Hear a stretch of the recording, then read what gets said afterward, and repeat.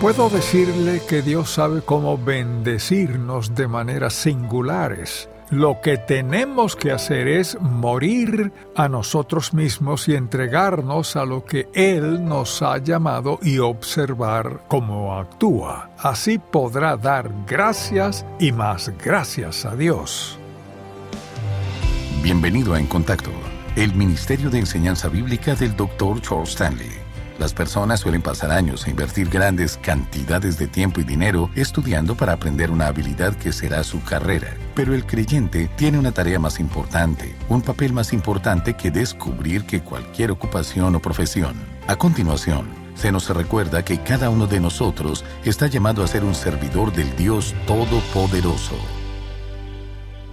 Hace varios años atrás estaba yo en las Filipinas hablando a un grupo que era parte de la convocatoria que se hizo allí, y había también varias iglesias. Una noche se me acercó un caballero y me dijo: «Me gustaría presentarle esta noche», y nunca olvidaré lo que dijo en su presentación. De hecho, es la única presentación que podría recordar. Fue la más breve que he oído nunca, pero dejó una huella en mí de manera que no puedo describir. Cuando él me presentó fue como si una flecha me atravesara el corazón. Lo que dijo fue lo siguiente: «Esta noche me alegra mucho presentarles a...», dijo mi nombre. Después hizo una breve pausa y continuó: «Siervo del Dios Altísimo». ¿Quieres saber algo, amable oyente? Vi a personas aplaudir, pero no los escuché. Lo único que podía oír era siervo del Dios viviente. Y quisiera decirle en este momento que nadie probablemente le dijo que cuando usted confió en Jesucristo como su Salvador, en ese momento usted se convirtió en un siervo de Dios. Si le hubieran dicho eso, su primera respuesta probablemente habría sido que usted no lo merecía, y ciertamente no lo merecemos. Tal vez no lo entendemos o quizás nadie nos lo dijo, pero la verdad es que somos siervos del Dios Altísimo. Cuando recibimos a Jesucristo como nuestro Salvador, Él vino a vivir en nuestro interior. Hemos estado hablando acerca de la vida extraordinaria, esa vida en la cual Jesucristo habita, mediante la cual Jesucristo vive su vida, de modo que las personas que nos oigan hablar puedan decir que hay algo de Jesucristo en nosotros, para que personas que escuchen nuestras conversaciones y vean nuestra conducta puedan saber que hay algo que es un poco diferente en nosotros, y para que personas que estén en nuestra presencia sientan algo acerca del Señor Jesucristo. Por tanto, esta vida extraordinaria no es solamente una vida de amistad entrañable con Dios, una vida de fe y una vida de abnegación, como hemos estado desarrollando en los mensajes anteriores. Es también una vida de servicio, y ese es el tema del que quisiera hablar en este mensaje en particular. Vayamos por favor al Evangelio de Juan. Jesucristo está llegando al final de su ministerio en la tierra y se reunirá con sus discípulos para decirles exactamente lo que está a punto de ocurrir. Leemos en Juan capítulo 12, versículos 24 al 26. Dice así: «De cierto os digo que si el grano de trigo no cae en la tierra y muere, queda solo, pero si muere, lleva mucho fruto. El que ama su vida la perderá, y el que aborrece su vida en este mundo, para vida eterna la guardará. Si alguno me sirve, sígame. Y donde yo estuviere, allí también estará mi servidor. Si alguno me sirviere, mi Padre le honrará». Permítame tomar un momento para explicar lo que está diciendo realmente. Escuche lo que Jesucristo dice. Se está representando a sí mismo como una semilla que cae, y lo dice porque está a punto de morir, y en su muerte habrá el fruto de la salvación de multitudes y multitudes de personas desde el inicio del tiempo quienes creyeron y confiaron en Dios en el Antiguo Testamento y quienes creerán en Él en el último día. Porque su crucifixión, su muerte, el derramamiento de su sangre, hizo expiación por todo el pecado, pasado, presente y futuro, para todo aquel que lo recibe. Leemos de nuevo el versículo 24. Dice así: de cierto os digo que si el grano de trigo no cae en la tierra y muere, o sea, es enterrado, queda solo, pero si muere lleva mucho fruto. Podemos tomar una semilla, un grano, y dejarla caer en el piso del granero y seguirá siendo una semilla. Pero si dejamos caer esa misma semilla en la tierra y la cubrimos, poco después la humedad y el calor hacen que se abra y allí estará el fruto. Sigamos leyendo en los versículos 25 y 26. Dice así: el que ama su vida, o sea, vive para sí mismo e ignora a Dios, la perderá. Y el que aborrece su vida en este mundo, para vida eterna la guardará. Eso no significa que hay enojo, sino que la persona se entrega por medio del Señor Jesucristo de tal modo como si no le importara su propia vida. Entonces dice: si alguno, cualquiera, nadie especial, me sirve, sígame. O sea, debe obedecerme. Y donde yo estuviere, allí también estará mi servidor. Si alguno me sirviere, mi Padre le honrará. Pues bien, las personas hoy día buscan honor en toda clase de situaciones y circunstancias y quieren que los demás les aplaudan, les elogien y les exalten. ¿Quieres saber algo, amable oyente? Lo único que realmente importa es que tengamos el honor y la honra de nuestro Padre Celestial. Dios honra a quienes le sirven. No tiene nada que ver con su educación académica ni tampoco con el lugar donde usted sirve. Tiene que ver con su espíritu, con su actitud, la de un siervo. Por tanto, lo que el pasaje dice es sencillo. Para servir a Jesucristo y que haya mucho fruto en nuestra vida, debe suceder algo. Debemos estar dispuestos a morir a nuestro viejo yo que quiere seguir su camino como quiera y cuando quiera, pase lo que pase. Y lo que sucederá es que nuestra vida llevará fruto. Él dice que donde quiera que nos lleve a servirle, estará a nuestro lado. Tenemos la promesa de su presencia y, en segundo lugar, la promesa de que el Dios Todopoderoso nos honrará. Pues bien, lo que no quisiera hacer es pasar tiempo diciéndole a usted dónde servir o cómo servir necesariamente. Quisiera darle algunas pautas que le ayudarán a comprender cuándo está sirviendo a Dios y cuándo no lo está haciendo.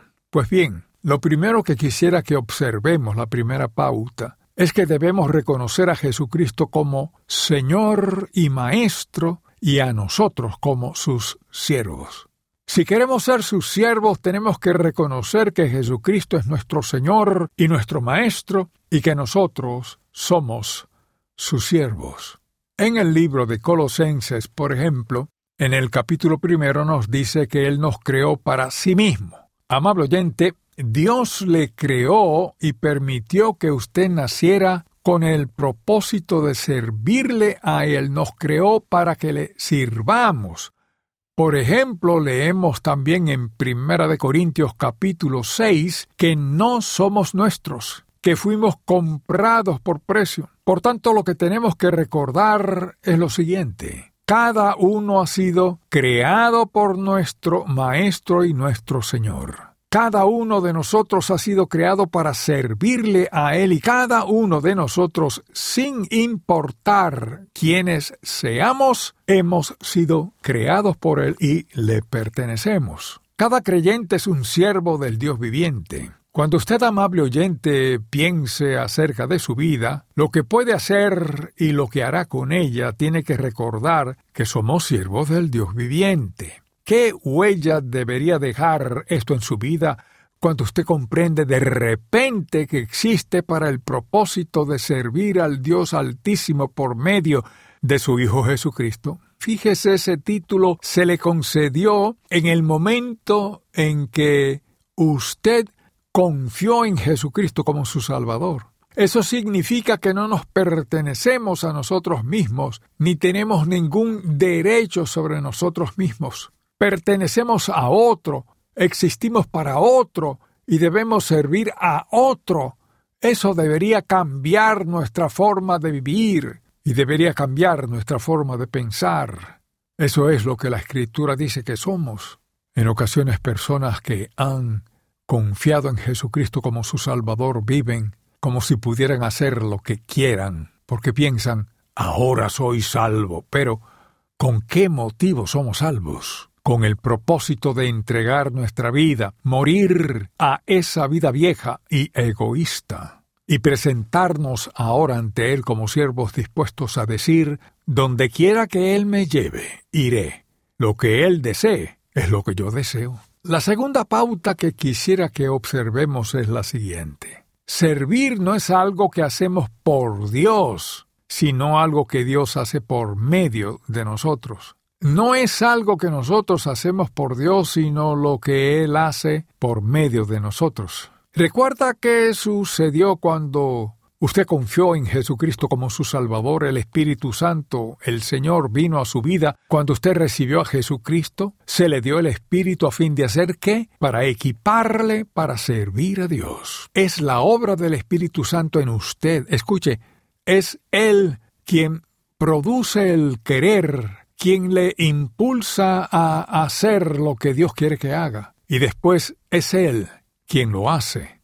Es Él quien lo hace por medio de usted. Vayamos ahora, por favor, a 1 Tesalonicenses capítulo 5, versículo 24. Dice así, fiel es el que os llama a servirle a Él, el cual también lo hará. Dios le capacitará para hacer cualquier cosa que le llame a hacer. Amable oyente, Él proveerá para usted, le vigorizará, le fortalecerá, le dirigirá, le dará sabiduría y dirección. Por tanto, cuando reconocemos que eso es muy alentador y de gran ánimo, porque entendemos que no nos encargamos nosotros, sino Él. Eso me da confianza para saber que no actúo según mis habilidades y talentos, sino los de Él. Y creo que también se produce una sensación de contentamiento al saber que cuando hemos hecho la voluntad de Dios, eso es todo lo que tenemos que hacer. No necesitamos tener la aceptación de otros, no necesitamos tener el aplauso de otros, más bien lo único que tenemos que hacer es ser totalmente obedientes a Dios, pase lo que pase.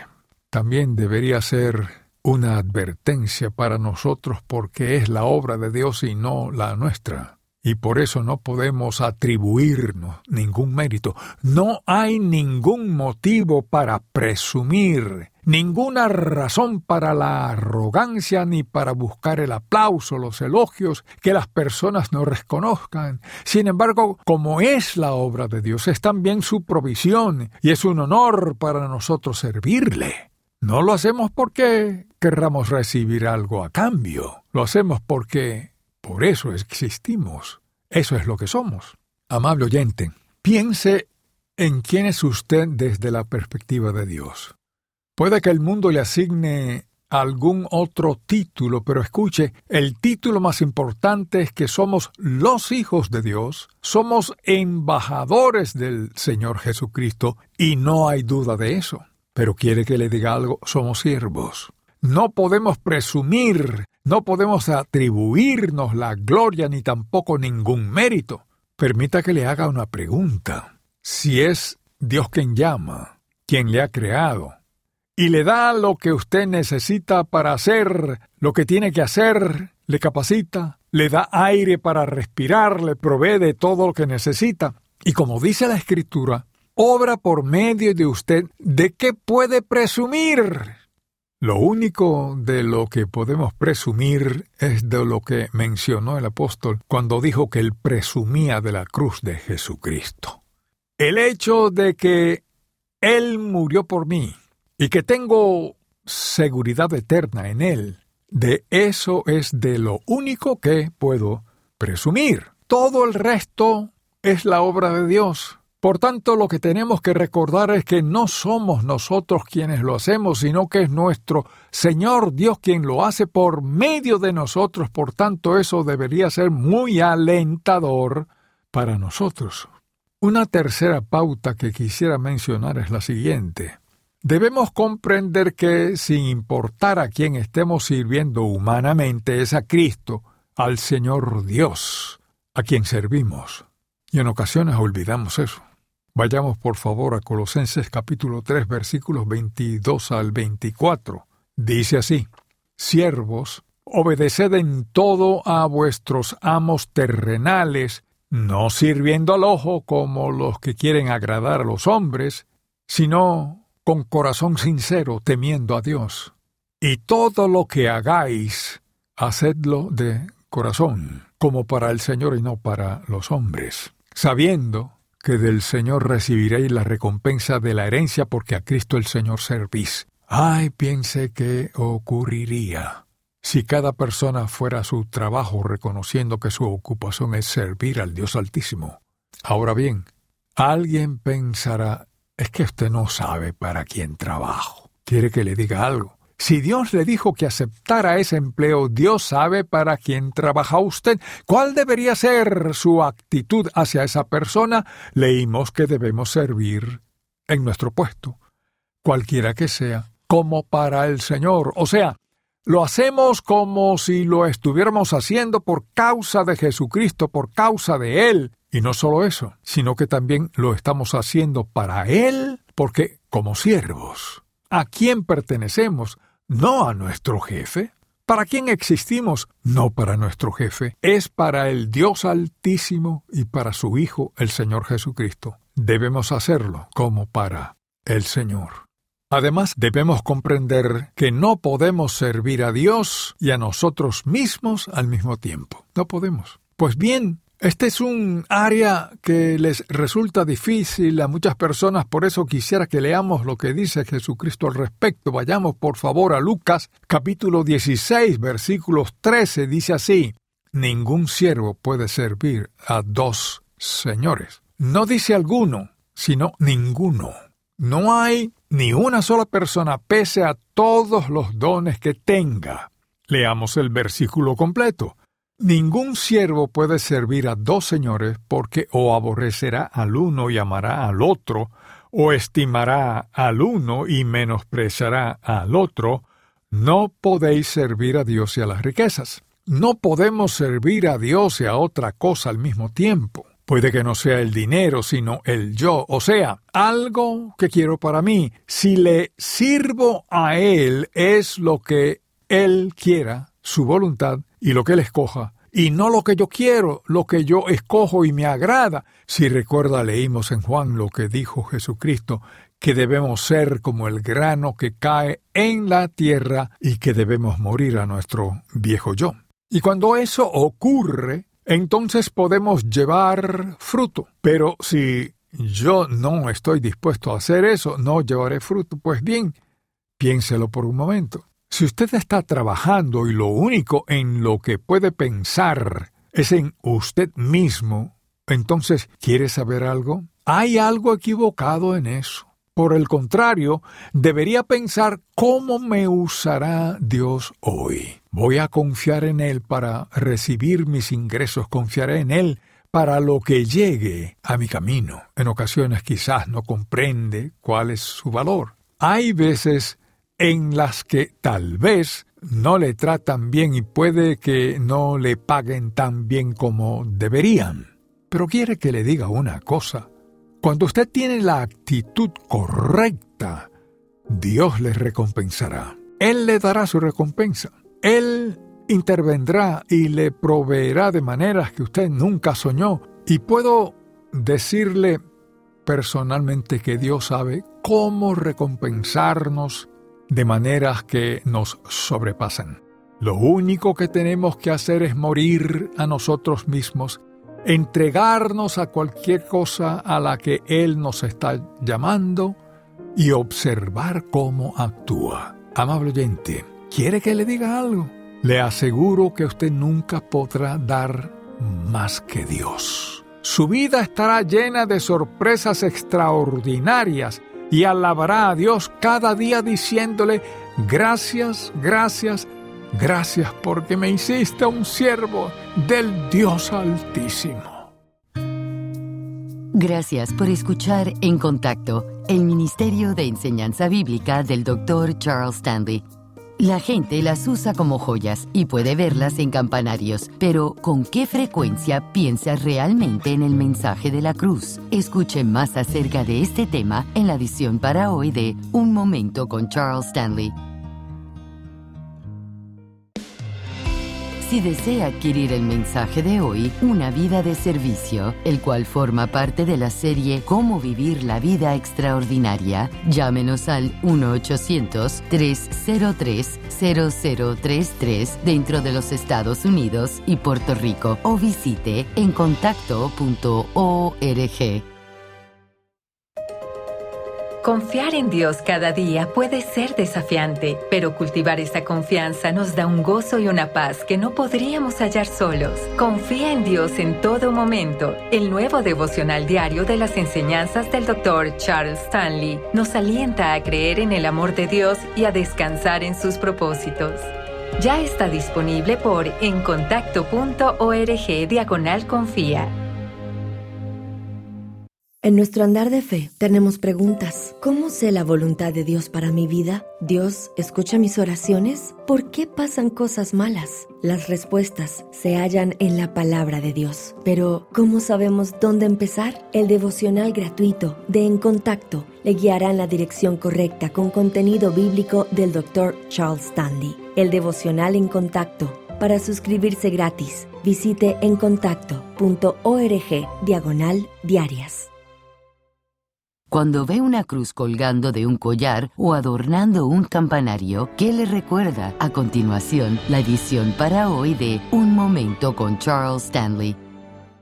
La cruz es el mensaje del Evangelio de Jesucristo. El apóstol Pablo, en 1 Corintios 1:18, dijo: porque la palabra de la cruz es locura a los que se pierden, pero a los que se salvan, esto es, a nosotros, es poder de Dios. Este es el mensaje de la cruz. Ahora, escúcheme atentamente. Si alguien le dijera, ¿cuál es el mensaje de la cruz?, ¿qué le diría? El mensaje de la cruz es que Dios, viendo al hombre en su condición de indefenso, se encarnó a sí mismo a través de su Hijo en carne humana, vino a esta tierra y fue a la cruz como sacrificio sustitutivo por los pecados de todo ser humano. Dios el Padre aceptó su muerte como pago completo.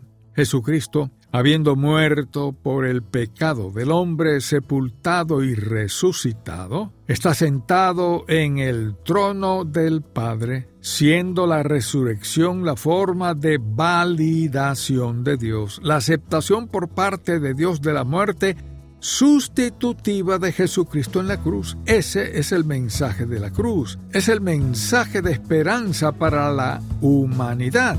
Así que la cruz de Jesucristo es la doctrina central de todo lo que creemos, y todo lo que creemos tiene que centrarse alrededor de la cruz.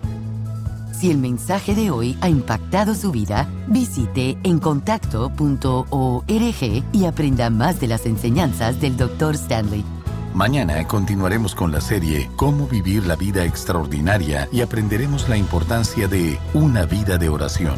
Espero que pueda sintonizarnos para más de En Contacto, el Ministerio de Enseñanza Bíblica del Dr. Charles Stanley.